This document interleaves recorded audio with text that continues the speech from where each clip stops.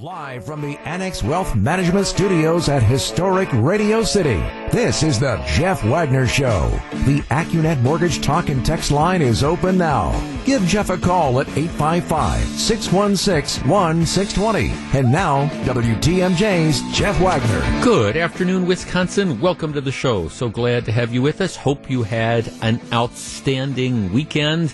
Today, pick day of the week, 74 degrees. The humidity, at least for the moment, is kind of lifted. Nice little breeze out there. You have my permission. Get out and enjoy the weather. I'm one of these guys that never complains about heat because Lord knows that we spend 9 or 10 months out of the year dealing with cold. So I go out and enjoy it. And today's one of those just absolutely tremendous days. A lot of stuff to talk about. Let's get right to it. All right. I was off on Friday, but on Friday, the news broke that the City of Milwaukee Health Department had, in a fashion that I will describe as sneaky, underhanded, and slimy, decided to change the rules with regard to school reopening. Now, let's back up here. MPS announced a while back that their plan for reopening in the fall was to not reopen. At least for the first 30 to 45 days, MPS had decided we cannot safely reopen. And I appreciate that. I respect it. My position is and has been that the whole idea of virtual learning has by and large been a disaster. Now, and I appreciate that there may have been some exceptions and some high points and some kids who did well, but it's a stopgap method. And it's certainly less than ideal. And for many, many kids, and I think there's a lot of parents that would attest to this, it's just not working out. Nevertheless, MPS decided that they don't think that they can safely reopen. And I appreciate MPS has all sorts of considerations that might be different than other school districts around here. You have kids, for example, who depend on public transportation to get to school, and public transportation has been, at least in my opinion, one of the things that fueled the spread of coronavirus in the beginning. So you've got issues with public transportation, you've got class size issues, all sorts of different things going on. So MPS decided we do not think it is logistically possible to safely reopen for at least, the first month to a month and a half, and who knows how long this is going to be. So, okay, MPS makes that call. All right. What happened, though, is you had a number of private schools or parochial schools in the city of Milwaukee who had decided that they believed that their circumstances were such that they could safely reopen. And they were proceeding with those plans, starting on the college level, UWM, Marquette University, a number of high schools, Wisconsin Lutheran High School, for example, Marquette University High School, and a number of other private and parochial schools who have different considerations than MPS. Maybe they don't have as many kids. Maybe the class sizes are different. Maybe the way the kids get to school is different. All those different things. But those schools had decided that we could safely reopen, and they were planning to do it. Well, the news broke on Friday that without telling anyone and without consulting with any of the schools, the city health department had apparently changed the rules. Now, I don't want to get too far into the weeds here, but the rules that everybody had been operating under is that as long as you're at stage 4, you would be, of the city's reopening plan, you'd be able to reopen the schools. Well, what happened is, without telling anybody, the health department changed those rules to say, no, it's not going to be stage 4 anymore. It's going to be stage 5, which essentially means that these schools are not going to be able to reopen. Now, if I was cynical about this, what it looks like happened is that MPS was afraid that if they're closed, but charter schools or parochial schools or other private schools reopen, people at MPS were afraid that might be further impetus for people to pull their kids out of MPS and send them to one of these other type of schools. So, again, if you were cynical, you could say there's some collusion going on between the city and MPS to change the rules so that MPS decides to stay closed, but because MPS stays closed, that means everybody else has to stay closed. Bottom line of this is that I appreciate that MPS doesn't think it can safely reopen. That's unfortunate, But if that's what they believe, fine. I think it is irresponsible and just awful, however, that you would tell other schools, universities, private high schools, parochial high schools, charter schools, whatever, who have completely different considerations than MPS. I think for the city to tell them that they can't try to reopen, well, I think that that's just plain wrong, and I understand the outrage of the parents. I think just like the suburban schools, in many cases, are going to try to reopen, I think the private schools, I think the parochial schools, I think the charter schools, and I certainly think the universities should have the option to try to do it if they think they can do it safely. Now, they might not be able to pull it off. I understand that. They might not be able to pull it off. Okay, the Major League Baseball teams might not be able to pull off a 60-game season, but they're going to give it a try. If the parents are on board, if the schools are on board, I think the schools should be allowed to reopen. 855-616-1620. That's the Acunet Mortgage talk and text line.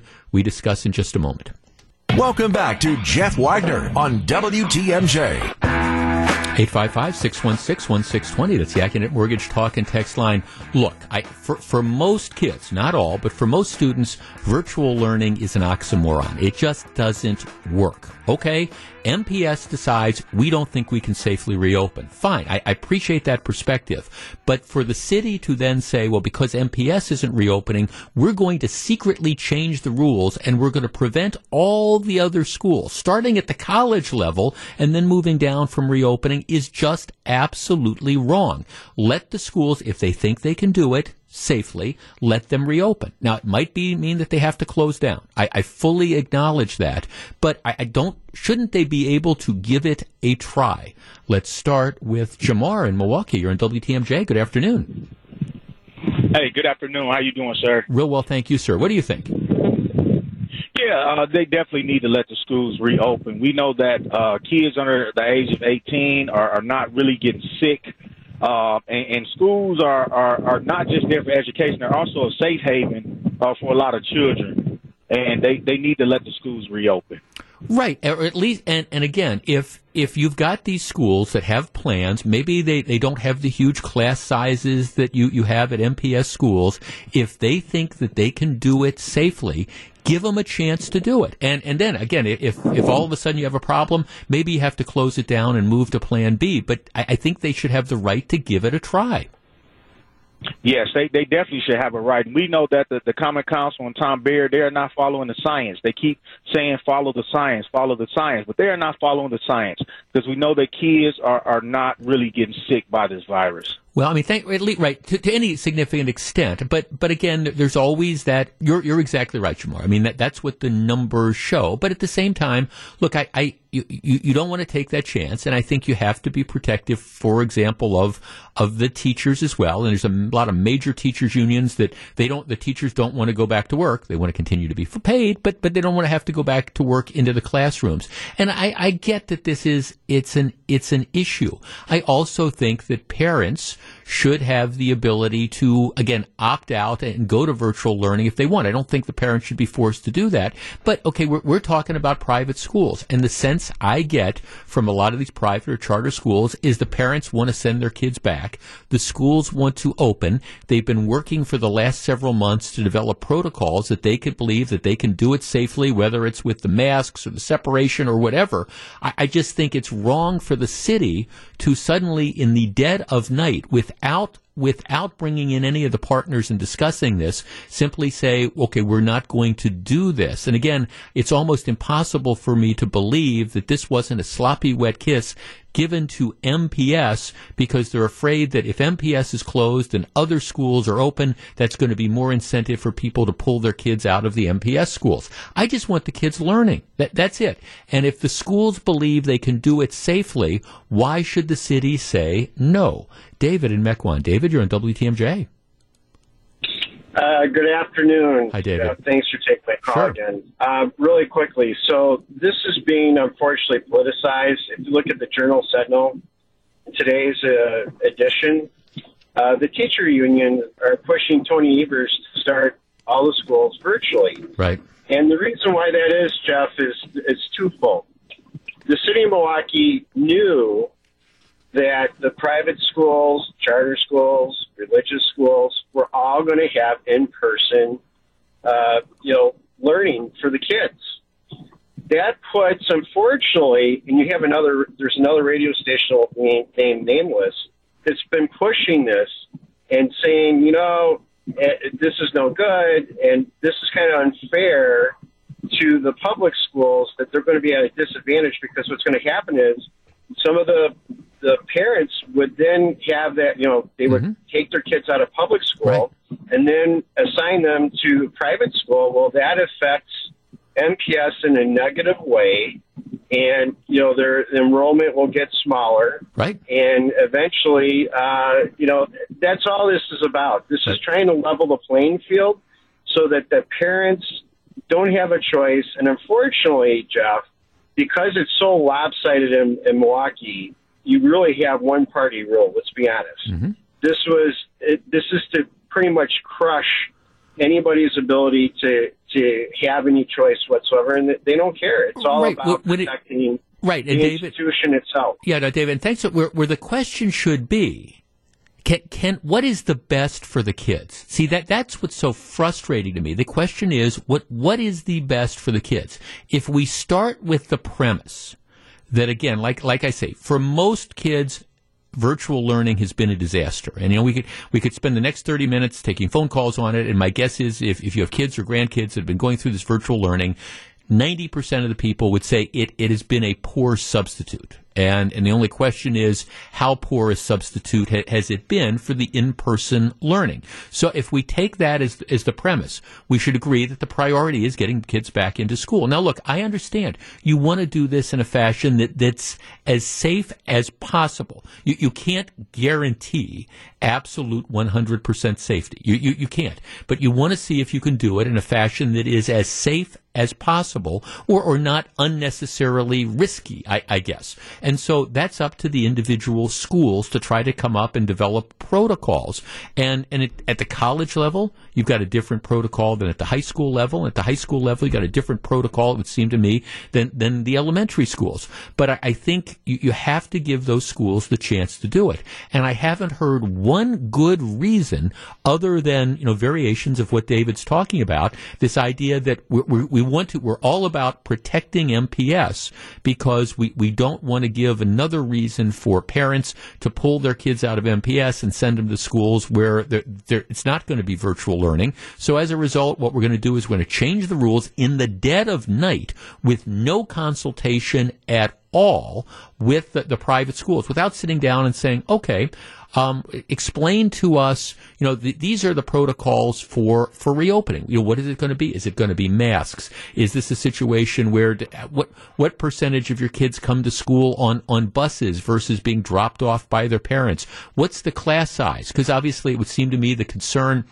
Now, it's one thing if you've got a class of 30 versus a class of 14. And again, there's all these different factors that are out there. But this one-size-fits-all approach that we're going to treat, the most busy, most crowded school at MPS the same way you treat, a parochial school that's got a fraction of, say, the attendance and has completely different sort of issues. But we're going to treat them all the same. And by the way, we're not going to give any of these parochial schools or charter schools or private schools, we're not going to give them a seat at the table. We're just going to, in the dark of night, decide to change the rules to screw them over. Tells me that we're not, again, about learning. We're not about getting kids back into the classroom. We're about trying to protect the public school system. And if it ends up screwing over all these other kids, we're willing to live with that. Now, again, I understand that there's teachers, the story, and David was right, that a number of the larger communities, the teachers' unions, are demanding the Tony Evers Act and prohibit all the schools from reopening. That would be, what's the word I'm looking for? That would be nuts. As I have been arguing from the beginning of this pandemic, different communities have different concerns. period. The issues at MPS are different than the issues at La Crosse, are different than the issues in Green Bay, are different than the issues in Wautoma. And you got to let, I think, local school boards look at what's going on.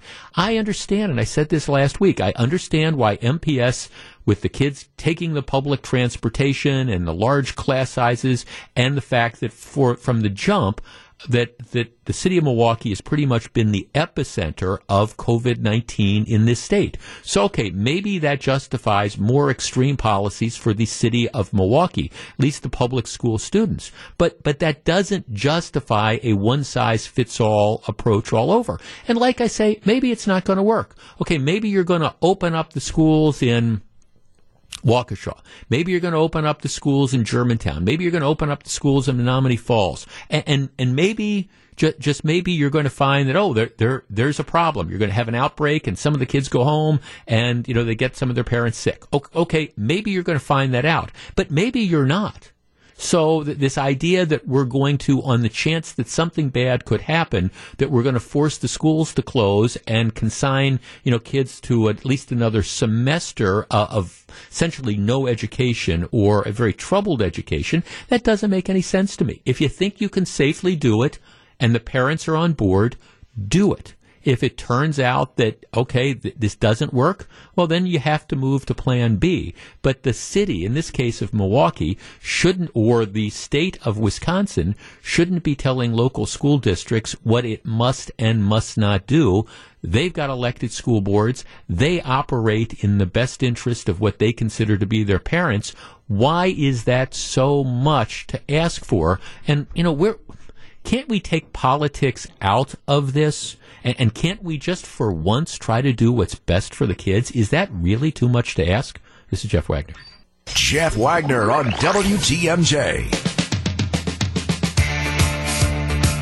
You've sheltered in place, you've quarantined, and now the wait is almost over. Bob Uecker and the Brewers are back on your radio Friday.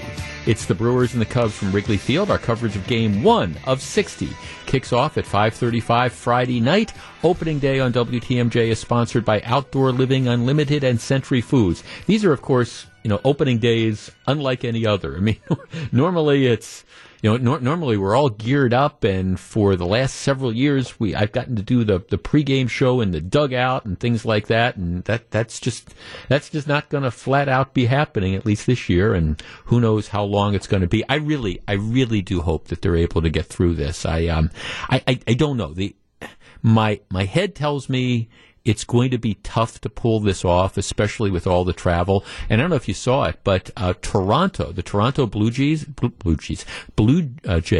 they're not going to be able to play in Canada because Canada has said they're not going to allow the international travel. So that all the teams that would be coming and crossing the border, they're not going to be allowed to do that. So Toronto is looking for their plan B, and they will play their quote unquote home games perhaps in Florida, where their minor league team plays. They're looking for different alternatives, none of which are great necessarily, but it just shows how difficult this is to do. All right. I sent out, if you follow me on Twitter, it's at Jeff Wagner 620, and I sent out a tweet. I think it might have been Friday. I was off, and it got passed on and got a huge response. And I say this sincerely. Now, let me kind of back up here. I do not live in the city of Milwaukee, but I grew up here. Okay, we moved to Milwaukee County when I was like 9 years old. And that was a long time ago. So I grew up here. Went to high school here. Came back, went to law school here, could have had all sorts of choices of different places to live, and chose to live here. Now, I've never looked back on that decision. I love this area. I've seen a lot of changes. There was a time where in the city of Milwaukee you could graduate from high school, or in this region you had the factories and the 3 different breweries and Briggs and Stratton and Allen Bradley and A.O. Smith and all these companies, and you could get out of high school, and if you had a good work ethic, you could get a decent job, and you could family supporting job. Okay, that has changed. I've seen dramatic changes in the city of Milwaukee over time, and I have always believed that one of the things that is key to the success of a city and its growth is the fact that you got to keep crime under control. You just do, because if crime is out of control, people and businesses aren't going to locate in areas where crime is in fact out of control. That's always been sort of my motivating factor.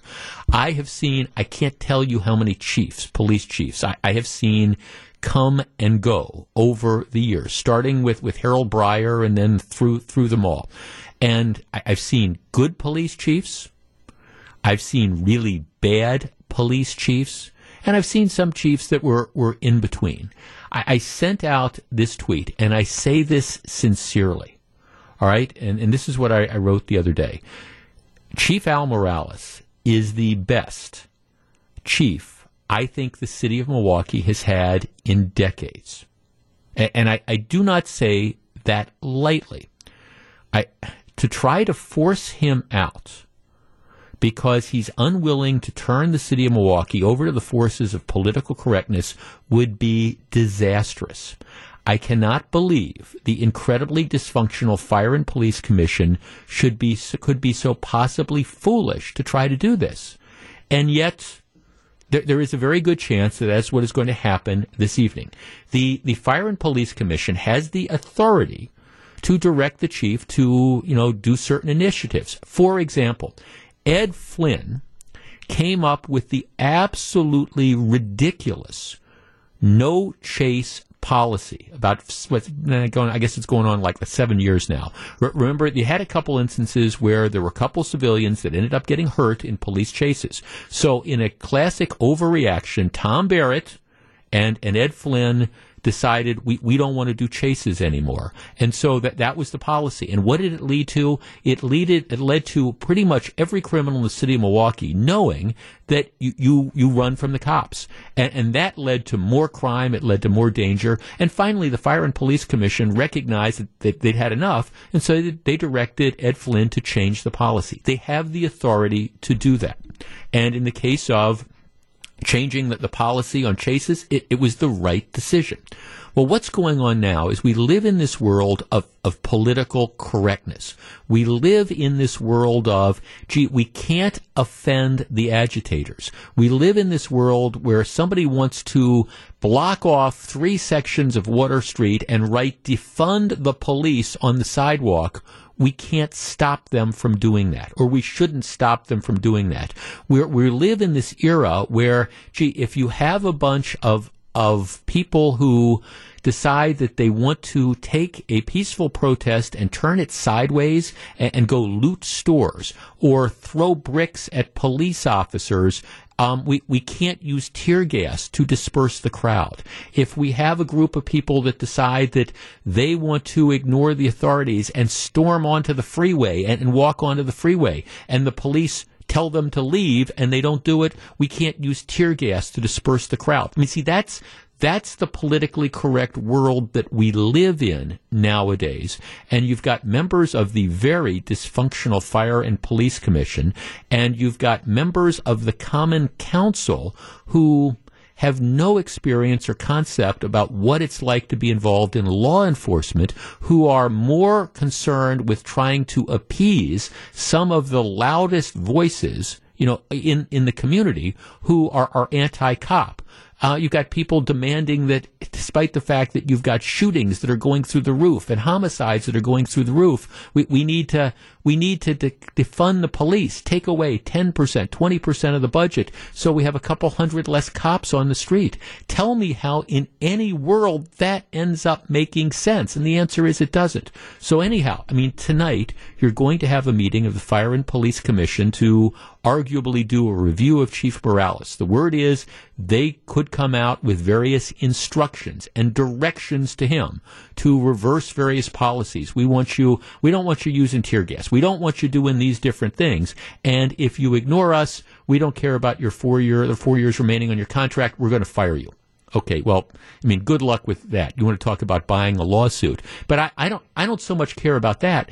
I care about the fact that you've got this Fire and Police Commission driven by apparently political concerns that's thinking about, I don't know, possibly restraining and or getting rid of one of the best police chiefs, if not the best police chief the city of Milwaukee has had in decades. What good could come of that? And by the way, Tom Barrett, you know, I understand you're on vacation this weekend up in Door County. That's great. Maybe it's time for you to come out of your kitchen and stand up and say, you know what? Chief Morales has my support 110%. Our number, 855-616-1620. That is the AccuNet Mortgage talk and text line. We are truly on the verge of going through the looking glass. The Fire and Police Commission should be, in my opinion, giving Chief Morales a standing ovation, not micromanaging how he handles riot control. 855-616-1620. That's the AccuNet Mortgage talk and text line. I don't know. What happens to the city of Milwaukee if Al Morales is canned, or if his ability to lead is substantially limited? My answer is, would the last law-abiding citizen to leave the city please turn out the lights? What do you think? 855-616-1620. That's the AccuNet Mortgage talk and text line. Back to discuss in a moment. Back for more. Here's WTMJ's Jeff Wagner. 855-616-1620. That's the AccuNet Mortgage talk and text line. And again, if you want to talk about dysfunctional, we don't have enough time to go into all the problems with the Fire and Police Commission, who's been through, 4 executive directors in the last couple years. You've got, but before they take up Morales, the chief of the Fire and Police Commission is up for a review, an ethics complaint against him. And, you know, maybe we'll talk about that more tomorrow. But, you know, the guy's an attorney, and I listened to what he did, and it's just, look, I don't know if it's actionable or not, but you just kind of shake your head, and if what he did isn't actionable, at least in my opinion, it should have been from an ethical standpoint. It's just, and these are the people that are going to review Morales' job. And don't get me wrong, I don't think Morales has been perfect, and I would tell him that. I think you can say that he was slow to react to stuff, but here you have a guy who's facing, I don't know, all this political backstabbing, who's never really had the support of the mayor because he wasn't the mayor's top choice, who's had to face the situation of 3 officers losing their lives in the line of duty, who's had to deal with this unprecedented, or at least, you know, this type of unrest that you haven't seen around here for the last 30 or 40 years, and has every decision, you know, second guessed by a bunch of backbenchers. Oh, well, I don't think you should have used tear gas to disperse the crowd that was throwing bricks at the cops. Okay, let's start with Judy in Greenfield. Judy, you're in WTMJ. Hello.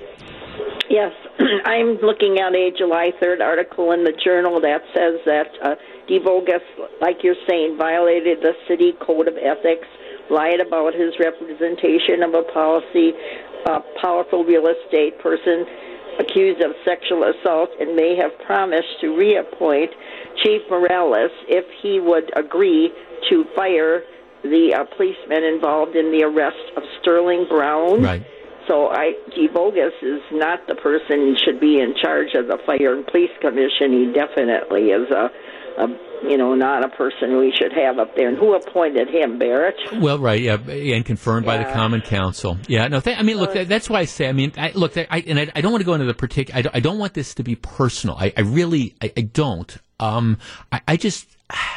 Here's the problem here. You have a chief, which, by the way, like I say, I've been through lots of chiefs. I could start listing them off, and this is the first chief that I can remember in the last 30 plus years who's had the support of the rank and file. And it's not to say that he's just gone along with everything the union wants to do, but He is a second-generation Mexican-American. He has ties to this community. He's been on the force for 20-some years, so he's seen the good, he's seen the bad, and I don't don't claim to have a close personal relationship with the chief. I don't. But he strikes me as a guy who is sincere and who recognizes that you have to have order. You can't just allow the city to be turned over to the anarchists and the political panderers, because then you end up with stuff like's going on in Portland. See that Portland? As a matter of fact, you follow me on Twitter. I sent out a link to this. I mean, Portland's had 53 days consecutively of rioting. And, okay, maybe not all the riots are as bad as others, but the city is completely and totally out of control, has been that way for the last going on 2 months. Do we really want to see that happen in Milwaukee? And for all the businesses out there, by the way, the people that have investments in the city, the bucks that, have all that money committed to Fiserv Forum and that area. I mean, okay, do you really want to turn the city over to people who are obsessed with political correctness and less about trying to keep public order and safety? Because what's it going to do to all the different investments that are out there if you have, again, we end up cutting law enforcement off at its knees? And that's the reality. I'm going to tell you something else that's out there as well. If the idea is to defund the police, well, okay, you go after a guy like Al Morales, because there are a lot of coppers who are eligible for retirement, who I think are kind of hanging in there. You decide that suddenly we're going to replace this chief with somebody who checks more political correctness boxes or whatever, and is going to be beholden to some of these outside forces. You want to talk about an exodus? You're going to see it. So you might not need to defund the police, because you're going to have huge vacancies that are going to be created, and nobody's that's going to want to step forward and fill them out. Let's see. Jeff, I don't know why here's some text. I don't know why Chief Morales even wants to stay here. The city doesn't deserve a quality person. Well, that's it. At some point in time, you kind of say, okay, if you're not going to have the support of the mayor, if you're going to have members of the Fire and Police Commission or the Common Council that are going to be trying to go out of their way to, again, cut you off at the knees. There were some letters over the weekend from some of these, wannabe politicians who are deciding that they're going to, go after Morales because, well, we think you should have fired this officer sooner instead of letting the investigation take place. Well, all right, that's wonderful, but don't you need to look up at the, the big picture? Jeff, I grew up in the inner city of Milwaukee. I have since left, but I'm very troubled by this. The influence of extremist groups that seems to have on city officials is frightening. They wield this power and strong arm to get what they want, and unfortunately it seems to be working in the name of political correctness. Milwaukee can't afford the additional hits to body count or the economy. I'm praying fervently that those making these decisions come to their senses before it's too late. Well, I think there's a lot of that.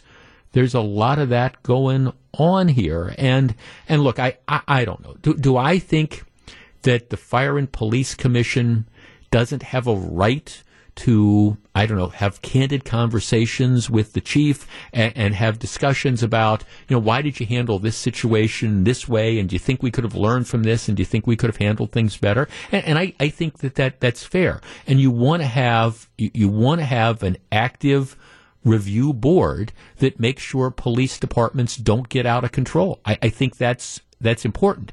At the same time, You don't want a civilian review board that sways with the political breeze and says, okay, well, we've got this common council man who's upset that they used tear gas on a bunch of, would-be rioters. Oh, all right. Okay. That's fine. Some point in time, you have to say, you know what? After you've thrown bricks at cops and you've had these police officers spit at and screamed on, what you want to do is you need to be able to use non-lethal methods to make crowds disperse. Otherwise, it just escalates the whole thing. And again, I don't think that all the decisions that the police have made over the course of the last couple months have been perfect. I think if you talk to Chief Morales, he'd tell you, yeah, there's stuff that we could do better as we try to deal with this. I'm just saying, all in, all done, reviewing this police chief's performance so far, and I always reserve the right to change my opinion 2 years down the line. This chief's performance so far, I think, stacks up under incredibly difficult circumstances to the performance of any police chief that Milwaukee has had, at least over the last 50 years. And I stand by that. And to consider tying his hands or trying to force him out would be a colossal mistake. This is Jeff Wagner. Live from the Annex Wealth Management Studios at historic Radio City, this is the Jeff Wagner Show. And now, WTMJ's Jeff Wagner. I want to do something a little different for this segment of the program. There are, I think collectively, a lot of times we all, I include myself in this, we forget stuff and we tend to be historically ignorant about certain things. And I also understand that you go through generational changes. I mean, for many of us, September 11th, 2001 is just indelibly, burned in our brains. I could say, where were you on September 11th? And everybody knows I'm referring to September 11th, 2001, and everybody knows exactly where they were and can remember everything that went on. If you are of a certain age, and I say, okay, the JFK assassination. You remember? I was in first grade. I was in first grade, and I can remember vividly that. I can remember that weekend with the funeral and watching the funeral procession on a black and white television set. I can remember that. If you were of a certain age before my time, and you say, where were you on December 7th, 1941? Pearl Harbor. People remember that those become defining moments in your lifetime, and they become things that are this sort of shared collective experience. There is another one that many of us went through 51 years ago today. Gru, you know what happened 51 years ago today, right? No. You do not. Okay, well, you weren't around 51 years ago, but if you were, you would remember. 51 years ago today, July 20th, 1969, was the day Neil Armstrong walked on the moon. It was the first, lunar landing where man actually got out and walked on the moon. 51 years ago. Now, if you were alive back then and of a certain age, you remember where you were. I vividly remember this. I've said this before. My mom and my dad was from Baltimore, Maryland. My mom was from the Annapolis area, and so we moved out here when I was 9 years old. And every summer for 2 weeks, the family would drive back to Baltimore, and my parents would see their old friends and stuff like that. And we'd stay with my grandparents and things like that. And I vividly remember that we were and would always, as we were driving back, you'd stay the first night in Ohio, and then my parents had lived in Pittsburgh for a while, and then we'd stay in Pittsburgh, Pennsylvania, and then you'd drive the rest of the way. So, I vividly remember being in this Holiday Inn or something in Pittsburgh, Pennsylvania on July 20th, 1969, and watching the moon landing and watching, again, Neil Armstrong get out and one small step for man, one giant leap for mankind. I remember that vividly. And it was just so incredibly amazing, especially if you remember those times. This was still at the height of the Cold War, and you had the whole space race that was going on, and the question was, who was going to get to the moon first? Was it going to be Russia? Was it going to be the United States? And it was the U.S. that ended up winning that race. And it was just absolutely riveting thinking, okay, my gosh, we're getting televised pictures from the moon. From the moon. Now keep in mind one other thing that makes this so amazing. If you ever go to Washington, D.C., and you ever get a chance to go to the Smithsonian, the Air and Space Museum, you'll see the history of aviation. And it's so amazing to me. Wilbur and Orville Wright, the first brief, flights in planes, that was 1903.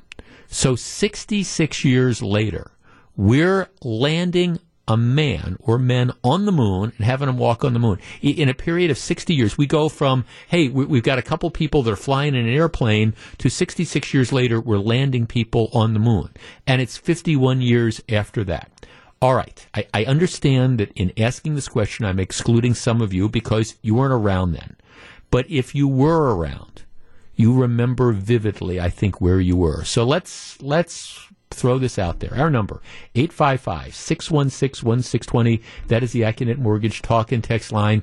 Do you remember where you were and what were you doing 51 years ago this evening when Neil Armstrong first walked on the surface of the moon? 855-616-1620. That is the Acunet Mortgage talk and text line.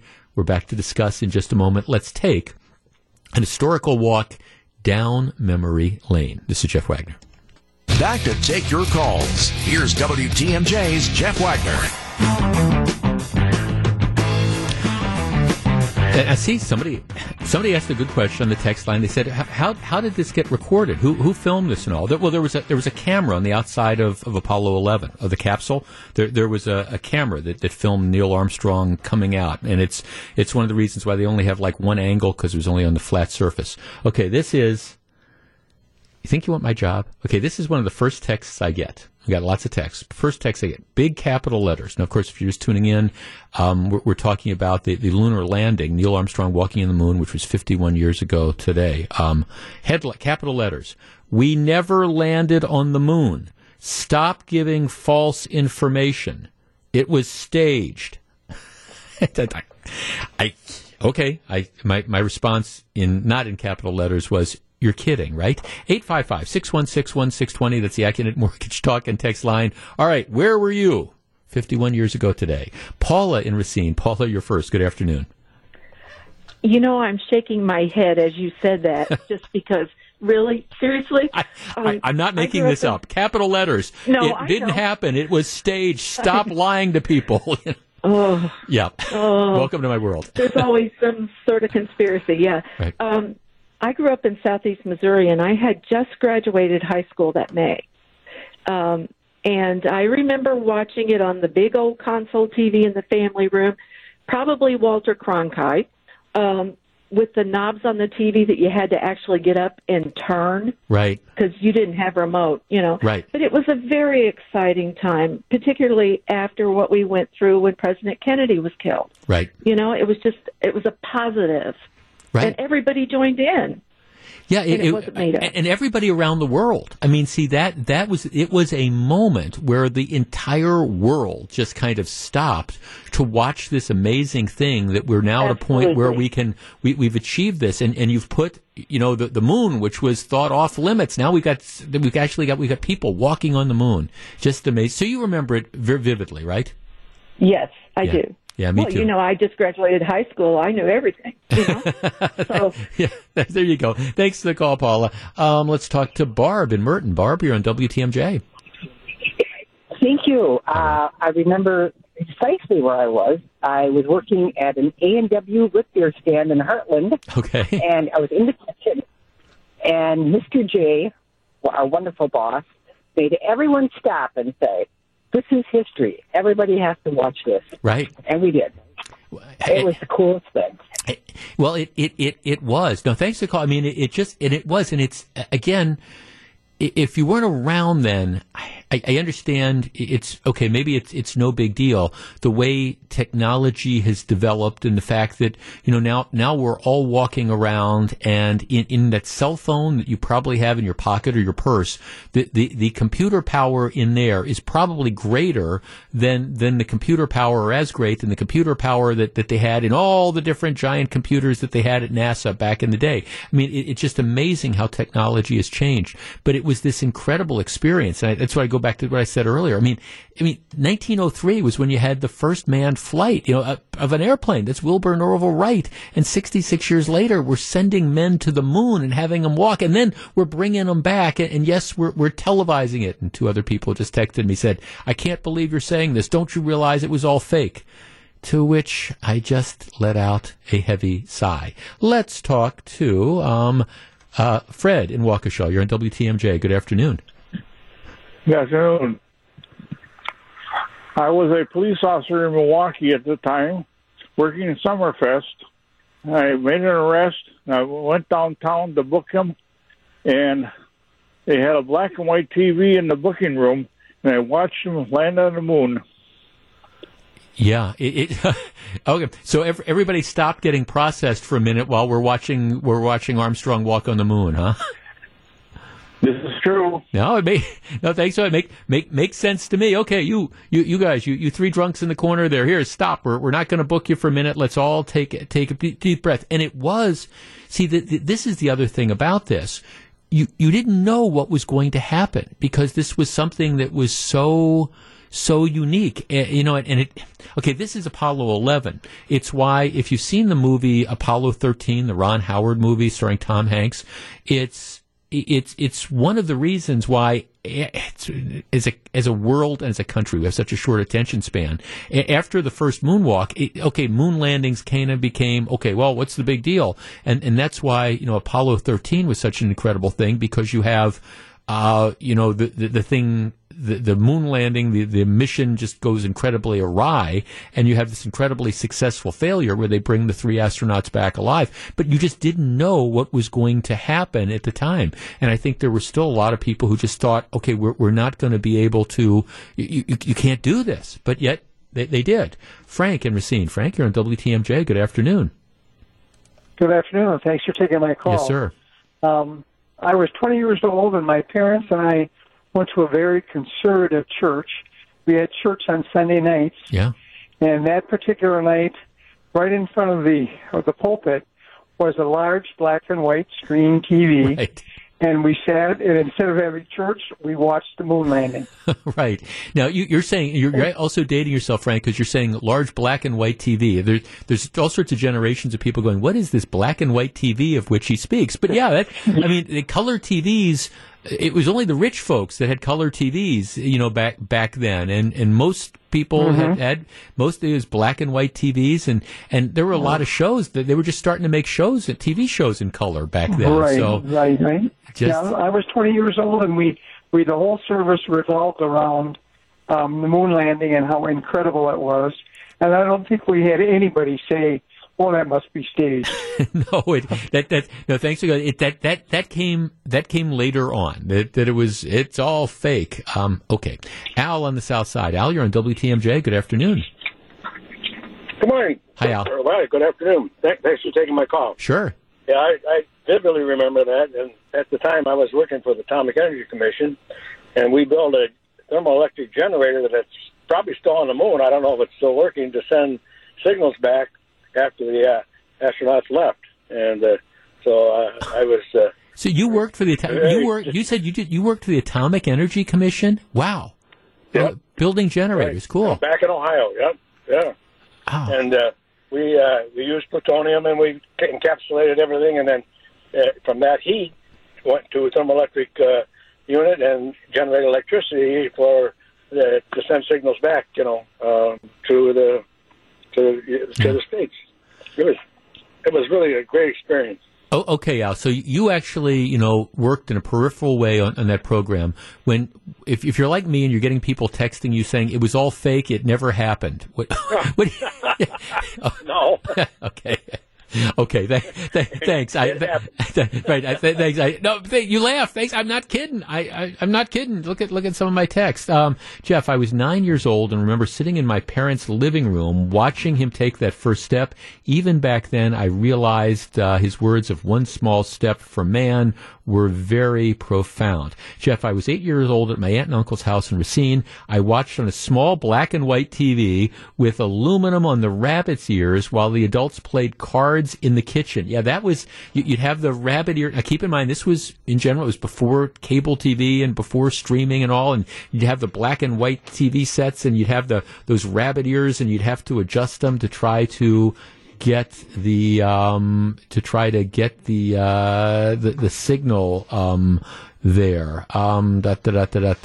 Jeff, our family was celebrating my mother's birthday at Lake Nagawicki with a picnic. Everybody clustered around the radio to listen to what was happening. Yeah, the whole world just absolutely stopped. Jeff, my family was at Big Cedar Lake with friends, we were all glued to the, wait for it, black and white television. Jeff, I was 8, and I watched it with my parents in the family room. It was awesome. Absolutely awesome. Well, it was. And again, 51 years ago today, if you were alive then and of a certain age, you remember where you were, just like you remember where you were when President Kennedy was killed, just like you would remember where you were on September 11th, 2001, just like I'm sure some people remembered where they were for their entire life on December 7th, 1941. 51 years ago today, Neil Armstrong walks on the moon, and yeah, it really did happen. This is Jeff Wagner. Welcome back to Jeff Wagner on WTMJ.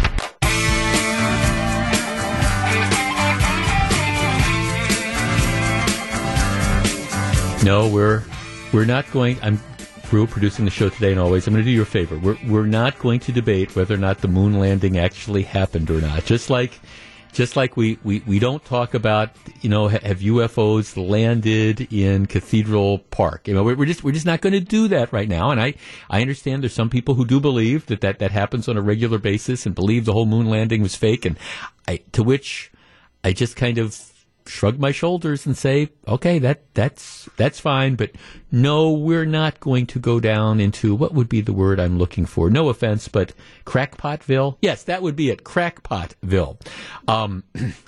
Melissa, you're smiling. Well, I'm getting these texts. Oh, the moon landing didn't occur. Stop. I haven't heard all of the texts that you've gotten, but wow. Because it was 51 years ago today, and so we were talking about for people who remember that and stuff. And I was talking to a guy who worked for the Atomic Energy Commission making generators, and one of the generators that they left on the moon and all. And so, in any event, that's okay. That's okay. You can, if you want to believe it was all fake, that's just fine. The newest numbers, and this is not a good story. As a matter of fact, it's a very unfortunate story. The Democratic National Convention, when it was first awarded to Milwaukee, do you remember everybody sitting around and popping the champagne corks? And the predictions were this could result in about 50,000 people coming to the Milwaukee area. And remember, we had all these conversations about, okay, what is it going to do with the hotel rooms? And one of our big discussions was, do we need to change the state law to allow the bars to stay open till 4 o'clock in the morning? And my argument was, well, sure, if we've got all these people that are coming to spend money, let's take it. Let's take their dough. Those discussions have gone by the wayside. The latest prediction, and this happened just a couple days ago, the latest prediction is instead of 50,000 people visitors coming to the community, the estimate is maybe, if we're lucky, 350. Maybe if we're lucky. And the DNC is telling Congress people, don't travel, just don't go. So if we're lucky, you're not going to need Fiserv Forum. You're not going to need the Panther Arena. You're probably going to be able to stage this out of the back of some theater or something like that, because there's just not going to be too many people here. And that's unfortunate. And regardless of what your politics are, this would have been something that was absolutely great for the city, and a huge economic shot in the arm. And along with so many other things that we can just look back on. This is another one. You blame coronavirus because it's a huge blow to the city. But the Democratic National Convention has gone from a big deal to and it's getting more of an on a daily basis. Welcome back to Jeff Wagner on WTMJ.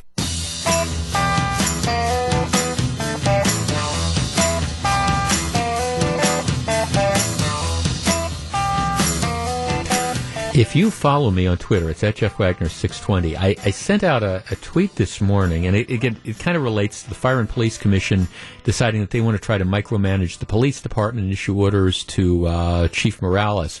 But it's amazing what's going on in some cities where civilian authorities have completely and totally lost control. You saw that in Madison a while back, where you had the police that were actually ordered to stand down and allow people to loot and destroy statues and things of the like.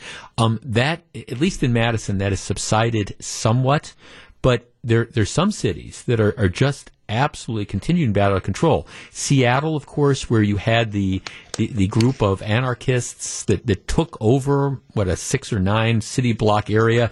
The police actually left one of the district stations and turned it over to the looters and anarchists and protesters, and finally they took it back. Well, it hasn't necessarily gotten any better in Seattle. Story over the weekend, Seattle rioters seen damaging, looting stores, 12 cops injured. So Seattle apparently, continues to be one of these hotbeds of the anarchists and looting and the rioting. They don't have a handle on that, but they've got nothing.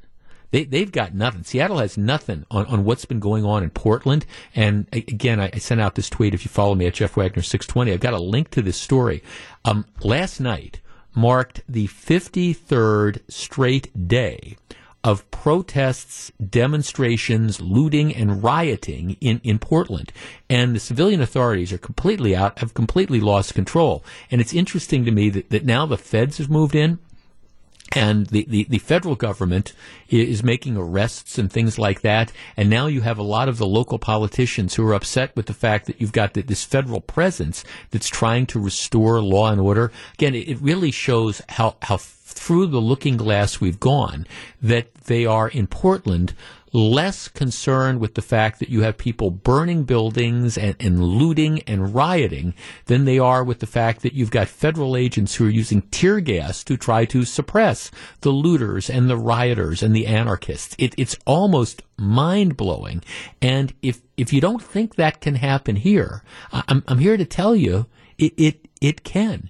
And it doesn't take much for civilian authorities to start to lose control of things if they just decide that we're going to look the other way. It's kind of like as a parent, if you've got this spoiled child that just acts up and there's never any consequences, normally the kid doesn't get better. Normally the kid just keeps pushing boundaries and gets worse and worse and worse. And that's kind of what you're seeing. The story out of Portland is just amazing. 53 days. Now not every night degenerates into what we're going to call a riot.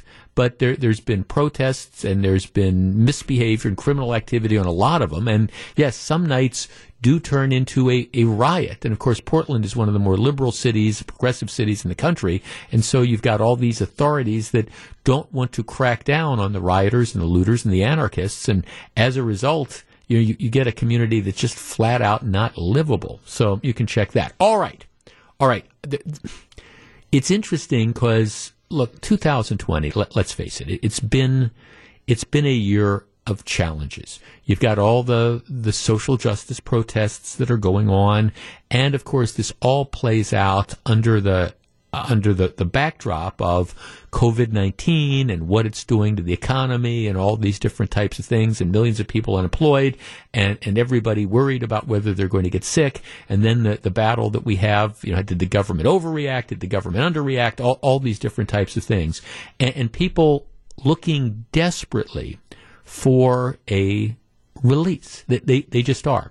And I hope my wife doesn't mind being used as an example of this, but she would, for a while, she'd watch all the briefings, she'd watch the talking head shows at night, and by like 9 or 10 o'clock at night, you could just she was just wound up. It was like, and I get it. If you're watching these newscasts and the newscasts and the talking head shows, they're there to present the news, but they're also there to get eyeballs. And so you're always going to have the most dramatic approach that's there.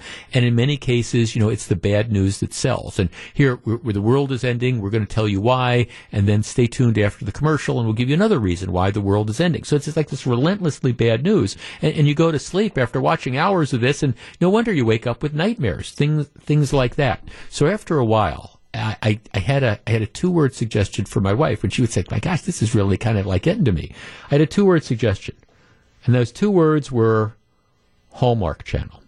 Now, I never thought those words would come out of my mouth because I'm not really a Hallmark Channel guy myself, but around Christmas time, my wife is tuned into it seems like almost every night you've got the new Hallmark show, the Christmas movies.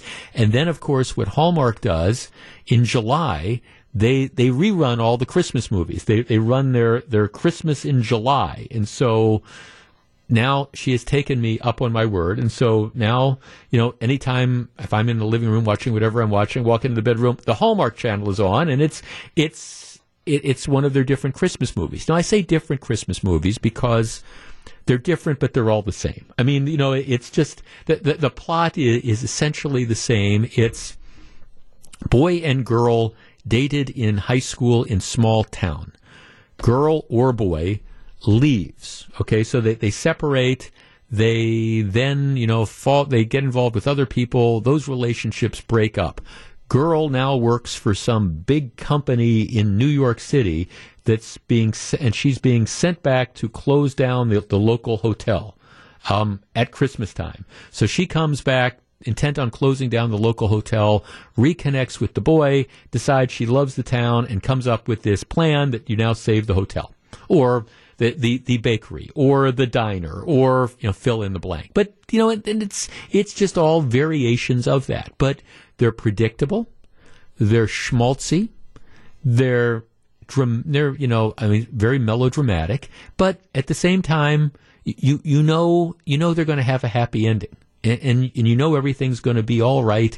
And you've got, again, the Hallmark Channel drinking game where, every time, a Christmas Carol comes on, you take a shot. All those different types of things.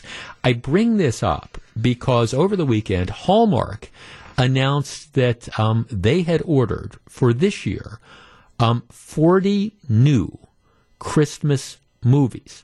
40 new movies. And they're hoping that they're going to be able to produce and finalize all these even in the era of coronavirus because, movie production was shut down for a while. The Hallmark Channel will air 23 new holiday movies this year. An additional 17 will air on the Hallmark Movies and Mystery channels. 40 new movies. 40 new movies. Now, I'm reading this story that was in, USA Today, I think, had it. And the way this reads is, according to Entertainment Weekly, you may be trying to tell yourself that the movies are corny and you won't watch them, but we all know you're lying to yourself because we know that enormous numbers of people are, in fact, going to be watching these. All right, our number, 855-616-1620. That is the Acunet Mortgage talk and text line. Now, look, I'm willing to acknowledge that there's some people who maybe, what is this Hallmark Channel of which you speak, Jeff? We've never seen it. But this is the Hallmark Channel in general, and these Hallmark Christmas movies in particular, are by far and away the hottest properties and some of the most watched things, certainly on cable television now, and maybe on television entirely. People love these movies. Our number, 855-616-1620. That's the Acunet Mortgage talk and text line. Let's talk about this because there's a lot of bad stuff there, but I think these Hallmark movies, particularly the Christmas movies, and particularly at this time, yes, they're schmaltzy. Yes, they're melodramatic. Yes, they're corny. Yes, they're predictable. Yes to all those things. But I get why people love them. They are a great escape, particularly in these very, very troubled times. And my guess is this year, more than any other year, people are going to be flocking to them. So are you a fan of the Hallmark movies? And if so, why? 855-616-1620. That's the Acunet Mortgage talk and text line. Come on. You can admit it. You don't need to be ashamed. I'm Jeff. My wife watches the Hallmark movies all the time, and every once in a while, I get drawn into. 855-616-1620. That's the Acunet Mortgage talk and text line. We discuss in just a minute. Back to take your calls. Here's WTMJ's Jeff Wagner. 855-616-1620, which is the Acunet Mortgage talk and text line. And by the way, even though the audience for these Hallmark Channel movies, particularly the Christmas movies, there's a substantial number of female watchers. There's a lot of guys. You look at the numbers and the demographics. There's a lot of guys that watch this as well. Matter of fact, I know guys that watch these on a regular basis, and they're maybe they're supposed to be watching basketball or mixed martial arts, and they're like, no, I like the Hallmark Channel movies too. Mike on the Northwest Side. Hi, Mike. You're on WTMJ. Hi, good afternoon, Jeff. Hey, just thinking about this Hallmark stuff. It's a way for people to escape the insanity of today's life, you know. People just need a happy ending and kind of cheerful thoughts. And I'm thinking, you know, Me TV with the old comedies, just getting back to real kind of comedy and real life decency. Yeah, right. And you touched on pro sports, and pro sports should be anti-political. They should have no politics in them. My comment on that. No. Well, I mean, these are all releases, and you're right. I mean, it's one of the reasons why, like again, it's one of the reasons why a show like the Andy Griffith Show survives all these years, because it's good, clean fun. Is it schmaltzy? Yes. Are they corny sometimes? Are they predictable? Well, yes to all that stuff. But at the same time, it's a release. It's an escape. And I think now, perhaps more than ever, that's what we're looking for. Here's a text, Jeff. Starting around November, my wife has the Hallmark Channel on as kind of a Christmas decoration. Yes, I think that's it.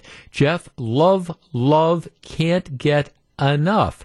I am so sad because we might not get new ones this year because of COVID. Just a wonderful release. Well, then, to you, I've got good news. Like I say, they're committed to 40, and a lot of them have already been filmed. They're in the can. They think that they're going to be able to have 40 new ones, 23 on the Hallmark Channel, 17 on their other channel. Tom says, in West Bend says, they're nice because you can walk away and not miss anything. Well, right. You know from the beginning. I mean, 5 minutes into it, you know what's going to happen and you know how it's going to all turn out. You know what the plot twists are going to be, but it doesn't matter. They're predictable. They're nice. Mark says, Jeff, my stepmother is full throttle addicted to Hallmark Christmas. I told my poor father there's probably an emotional support group for people like him called Husbands of Hallmark. Yes. I mean, but again, I understand, why you get this type of thing, and I understand the appeal. Jeff, these are innocent versions of romance novels. We all love to read them and experience true love without taking into account any of the worldly problems that exist within the stories and the settings themselves. Well, sure. I mean, there is this suspension of belief. You know, this isn't like the real world that's out there. But, and see, again, my experience with the Hallmark channels is typically, my wife will go to bed before I will. She'll have the show on. I'll come in and she'll be watching the end of it, and I'll want to, she'll be half asleep, and I want to take the channel changer and put on something else, and she's like, I'm watching the movie, don't. So then that means I watch the movie, and you know exactly how it's going to end, but like I say, it doesn't matter. Trudy and Racine. Trudy, you're on WTMJ. Good afternoon.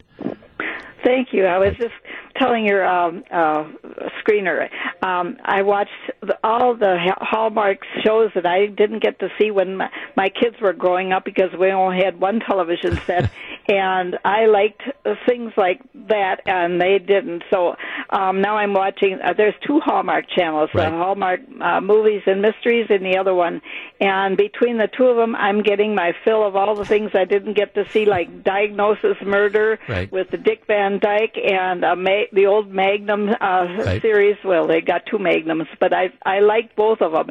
And now I'm getting to see all the things I never saw before, and I'm just, like I said, I'm a handicapped person, so I don't get out and do things on my own. And I like my movies and my, Hallmark channels, and if they take that off the air or if anything happens to those channels, I would go stir crazy. Well, Trudy, I will tell you, thanks to the call, I got some good news for you. You don't need to worry about that. No, thanks to the call, you don't need to worry about that because the Hallmark channel is one of the most popular channels going today. And in an era where you're having more and more television shows that are pushing the boundaries and things like that, and they're always trying to come up with like the next big thing. It's kind of back to the future. That this is the next big thing, and I think. For example, you got 40 new movies that are going to air on that channel starting in mid-November or whatever. That tells you how popular this is. And I think, and that's the larger point of this conversation. It's as we all try to find refuges. And for the longest time, sports was that. I mean, sports was the place that people went, and it didn't matter if you were a conservative or a liberal. It didn't matter if you were a Republican or a Democrat. Sports was kind of like the refuge. Well, that's not the case now. I mean, sports has become highly political. So, that it's, at least in some respects. So, everything is viewed, through that prism. So a lot of the fun has gone out of sports. Doesn't mean we're not sports fans, but, some of that fun has gone out. So now, where are some of the releases? Well, one of the releases, okay, it's pleasant. It's family viewing. I think that's something that's out there. I mean, you can sit down and you can watch it. You're not going to be worried that there's going to be, bad words, and there's not going to be covering the kids' eyes because, this is being shown or that's being shown. And I'm not arguing against the shows that have that in there. I'm just saying there is a market for that type of entertainment, and you're starting to see it play out. And I think this year, perhaps more than any other year in a long time, I think that's exactly what people want, and the Hallmark folks are giving it to them. So 40 new Hallmark movies. I can hardly wait. Well, maybe I can wait, but my wife and a lot of her friends, I know they can't wait. So it's coming. This is Jeff Wagner. Live from the Annex Wealth Management Studios at historic Radio City, this is the Jeff Wagner Show. And now, WTMJ's Jeff Wagner. Good afternoon, Wisconsin. Okay, over the weekend, I took one for the team and decided to do some in-person research. Now, the city of Milwaukee has one of the most extreme mask policies in the country. It's not just indoors. The city of Milwaukee is, and I believe it's the only community in the state that also essentially requires masks to be worn outdoors, unless you're more than 2 yards away from people. And that as a practical matter, that's very difficult to do. If you're walking down the streets, etc. And I believe Milwaukee is the only community in the state that has it. Now, I on the one hand, maybe because the city of Milwaukee has been the epicenter of COVID-19 from the beginning, right? Maybe a more extreme sort of policy is justified. I really don't want to talk about the merits of that. And as the mayor said when he signed the ordinance last week, he said, well, if people don't like it, they can stay home. Or the corollary to that is not go to Milwaukee, which is, I think, that's fine. And as somebody who, doesn't live in the city of Milwaukee, that's fine. The idea of walking on an 85-degree day and, being in relatively close quarters, but walking outside and having to wear a mask, it's something I don't choose to do. They can have the rules, and I can, because again, it's inside. I understand the mask rules. You can argue about whether or not it should be the government requiring that or whether, businesses should do it. But at least inside, I kind of understand it. Outside, under the off chance that I could be walking into an area where somebody has just sneezed and I might be exposed, I guess that's where I have the issue. Particularly with the outside stuff. But like I say, that's fine. If you don't live in the city and you don't like that rule, you can decide whether you're going to, go into the city. And if you don't go into the city, you don't have to worry about that rule. But anyhow, I was kind of curious as to how the rule was being enforced. So over the weekend, I decided to take a little drive through, portions of the city, the east side, the kind of near west side out by Wauwatosa. And I was looking at people outside. That was the question. Not inside, but people who were outside. My observations, and again, it's just what I saw during these two little drives I took, because I was looking for this for the purpose of doing the segment. My observation was that I would say the outdoor mask compliance, not indoors, but the outdoor mask compliance, I think maybe I saw maybe a third of the people who were outside were wearing the masks. And again, I mean, I understand it's a hot weekend day and there's high humidity and it's steamy and people were outside, and I saw maybe about a third, and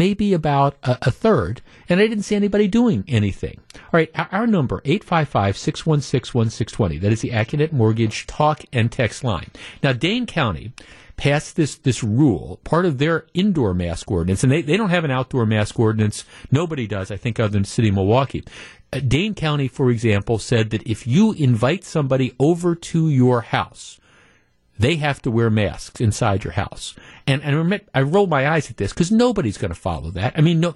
I guess I'm thinking if we're having people over to our house on Thursday night and I'm so concerned that they might be sick or vice versa, I'm not going to have them over in the first place. So nobody's going to follow that, or at least very few people are going to follow that. This outdoor mask mandate, I am genuinely curious as to what the compliance is going to be. When I was driving around over the weekend, I did not see huge compliance. Our number, 855-616-1620. That's the Accunet Mortgage talk and text line. Outdoors are public spaces. Are you seeing lots of people wearing masks outdoors?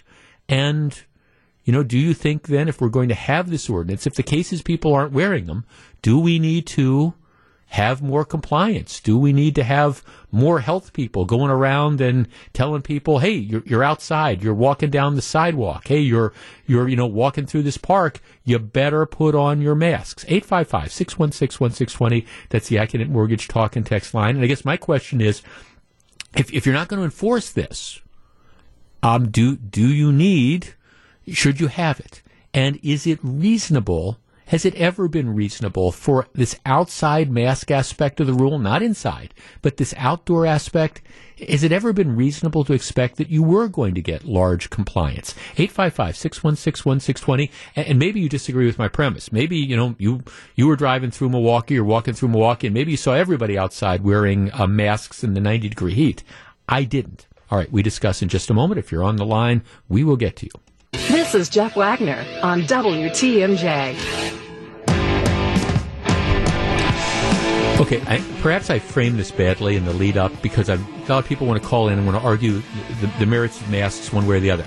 We've had that conversation on multiple occasions. That's not where I want to go with this.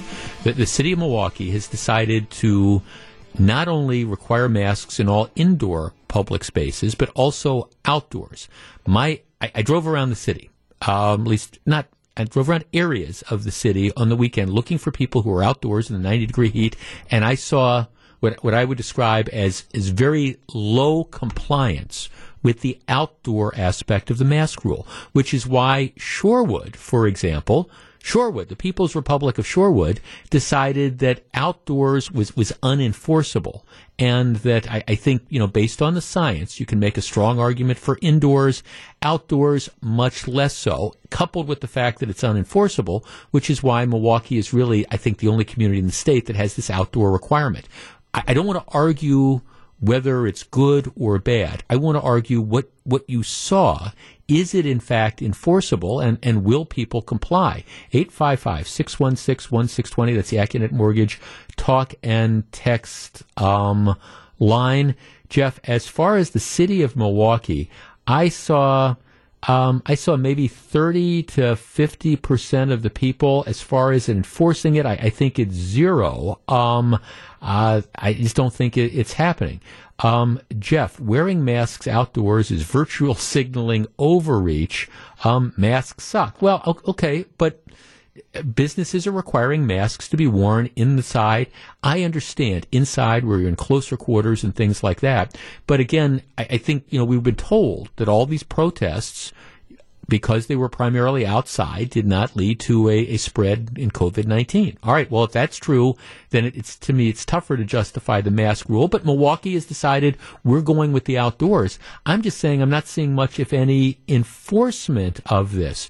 Jeff, the ordinance has, no penalty. Jeff, once again, mask, more rules, and no enforcement. It's Milwaukee. What's the, no surprise there? 855-616-1620. That's the Accunet Mortgage talk and text line. All right, have you seen people complying with this? Chris, you're on WTMJ. Good morning. Hi, Chris. Hi, Chris. I have a daughter who is married and has children, and they live in Hawaii. Mm-hmm. And they've had a outdoor and indoor mask ordinance since March. Everybody complies by it. It's no big deal at all. Her 4-year-old never thinks of going outside without his mask on. It just is a non-issue.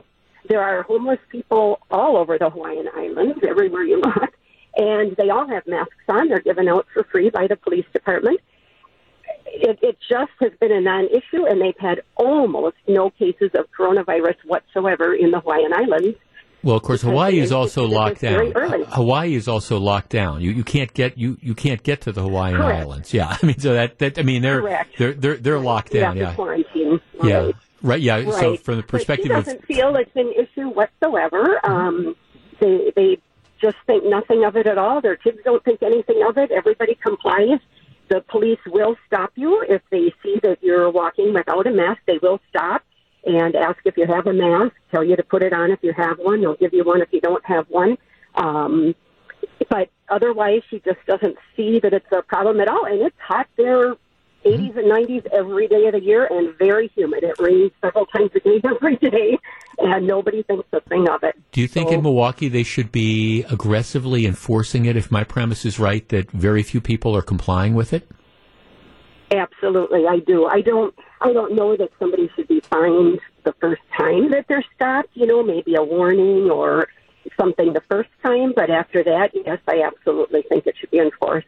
Okay, yep. Thanks for calling. We have to put a stop to this. Well, thanks for the call, Chris. I guess, and again, that's why I don't want to get drawn into the debate about, inside versus outside. And it would have been interesting to have empirical evidence about what the difference is. And I mean, look again, I understand the argument that's made inside when you're in the closed, when you're in closed areas and you're together. Outside, to me, is a lot more problematic. But my point is, I just don't think it's being enforced, and I don't think it's being followed. And I'm trying to picture, the people that are working in landscaping and the roofers and the people that are working on road crews later on this week when it's going to be back to 85 degrees and high humidity and stuff. All right, are we really going to tell them to wear masks, and are we really going to expect them to do it? Let's talk to William in Milwaukee. William, you're on WTMJ. Hello. Hey, how's it going? Real well, thank you. I don't really think that that should be something that's really enforced, just because you have so many people to try to enforce that with, and that's going to be pretty hard to utilize our resources with our law enforcement stuff, trying to implement that outdoor policy like that. William, especially when you have people with health issues and everything like that. Some people have health issues where it is problematic for them to wear that mask. William, do you live in the city yourself? Do you live in Milwaukee? Yes. Okay. Yes. Over the last few days, outside, what can you give me a percentage of the people that you think that you've seen outside that are wearing masks? Yeah, I would say maybe 35 to 40%. Maybe 35 to 40. Yeah, okay. No, thanks to that's, and again, that was kind of, I mean, I was saying around 30% in the areas that I was looking, and I mean, obviously some people are choosing to do it. I mean, I'm just not sure how enforceable this is. Inside, perhaps a different dynamic. Bob in Oak Creek. Bob, you're on WTMJ. Yeah, hi, Jeff. Thanks for taking my call. Yes, sir. Yeah, my girlfriend and I went to the farmer's market area. Okay. Except her and I and maybe two other people. Everybody was wearing a mask, the vendors, and we were still keeping 6 feet apart, I mean, but I wasn't wearing a mask. We're outside, Right. No, and I think a lot, again, the ordinance says inside or outside. I think good luck with trying to enforce that. Jeff, I'm an Amazon driver in southeast Wisconsin. I've been in every nook and cranny of Milwaukee. At most, I've seen a handful of people wearing masks outside out of the thousands of people I have seen. There is, as a practical matter, just no way to enforce it. Jeff, sorry, I can't believe what the lady said about Hawaii as one who lives here. Sorry, but the homeless do not wear masks, and disease is spreading so fast that the hospitals are overwhelmed. That's why the state is shut down. That's one of our listeners who, again, lives in Hawaii. Jeff, I don't think they can plan on enforcing it. They just hope that people will take this seriously and comply. Anyone is better than nothing. Jeff, let's see. And again, people want to debate the masks, one way or the other. Jeff, my mailman had a mask on. He walks outside a route of 31 customers. So far, 19 were not wearing masks. Well, yeah, there is that element as well. Jeff, Bradford Beach packed 90% maskless. Well, that was kind of the sense. Jeff, I see more people wearing masks in their car while driving alone than I do while walking outside. And again, I raised this question because to me, one of the big questions is if you're going to pass laws, you have to figure out how are we going to enforce this and what are we going to do? And does that inform, what we think of? I understand how you can enforce an indoor mask requirement and you can put the pressure on the business. You can say, hey, look, you're licensed to operate. This is what the rule is. We expect you to enforce this. If you don't, we expect you to call the health department, et cetera, or else your license is on the line. You can dump some of the enforcement authority over to the local businesses, and you can kind of make them a partner. Outdoor, completely different dynamic. And of course, this was my frustration last week with the Common Council. Nobody's, answering and addressing these questions. Nobody's saying, how is this enforceable? And nobody is saying, okay, if we do this outdoors, this is really going to make this sort of difference. And it's this one-size-fits-all rule. I mean, to me, the classic example is, like I say, Shorewood and Madison don't even think you need to do the outdoor stuff or don't think it's enforceable or whatever. Milwaukee does. Good luck. And again, we'll revisit this. And maybe a week from now, everybody's going to be walking outside and going to Bradford Beach and walking up and down the beach and walking on the sidewalks. Maybe everybody's going to be wearing masks outside. I doubt it, particularly if there's not going to be aggressive enforcement. And explain to me how that's going to happen. This is Jeff Wagner. Jeff Wagner on WTMJ. But one more thing on masks, and I do want to address it because a number of people are emailing me. I understand Tom Barrett decided to take a vacation this week, and he was up in Door County, and there's this picture floating around the internet of him sitting at a picnic table with his wife and some other people in there. He doesn't have a mask on, or at least while he's eating, and then there's another picture where he has a mask on, and people are saying, oh, this is so hypocritical, and well, it really isn't. I mean, because he's up in Door County where they don't have mask rules. So, I mean, it's not like he's not following the rules. I mean, he's following the rules. Secondly, Door County is different than the city of Milwaukee. So, I mean, the issues in Door County, I think that the spread of COVID, a lot different. So he's complying with the rules. And even in Milwaukee, when you're sitting and you're eating, you're allowed to pull down the mask. So I don't think I'm not going to criticize Barrett for being hypocritical. Actually, Barrett is doing exactly, what he was suggesting. And maybe this is what other people can follow suits on. The idea, he said, look, if you don't want to wear a mask in the city of Milwaukee, okay, then stay inside. My thing was, okay, if you don't want to wear a mask, outdoors in the city of Milwaukee, then just don't go outdoors in the city of Milwaukee. And Tom Barrett's apparently following that advice. He's decided to go up to Door County where those rules don't apply. And that's perfectly fine. People get to vote with their feet, even if they're the mayor of the city of Milwaukee. So, that's the point. I don't think he's a hypocrite for doing that. He's just following the rules, and he apparently decided, hey, Door County was where I wanted to be this weekend, and that's okay. Nothing wrong with that. And, the rules are different in Door County. Makes sense to me.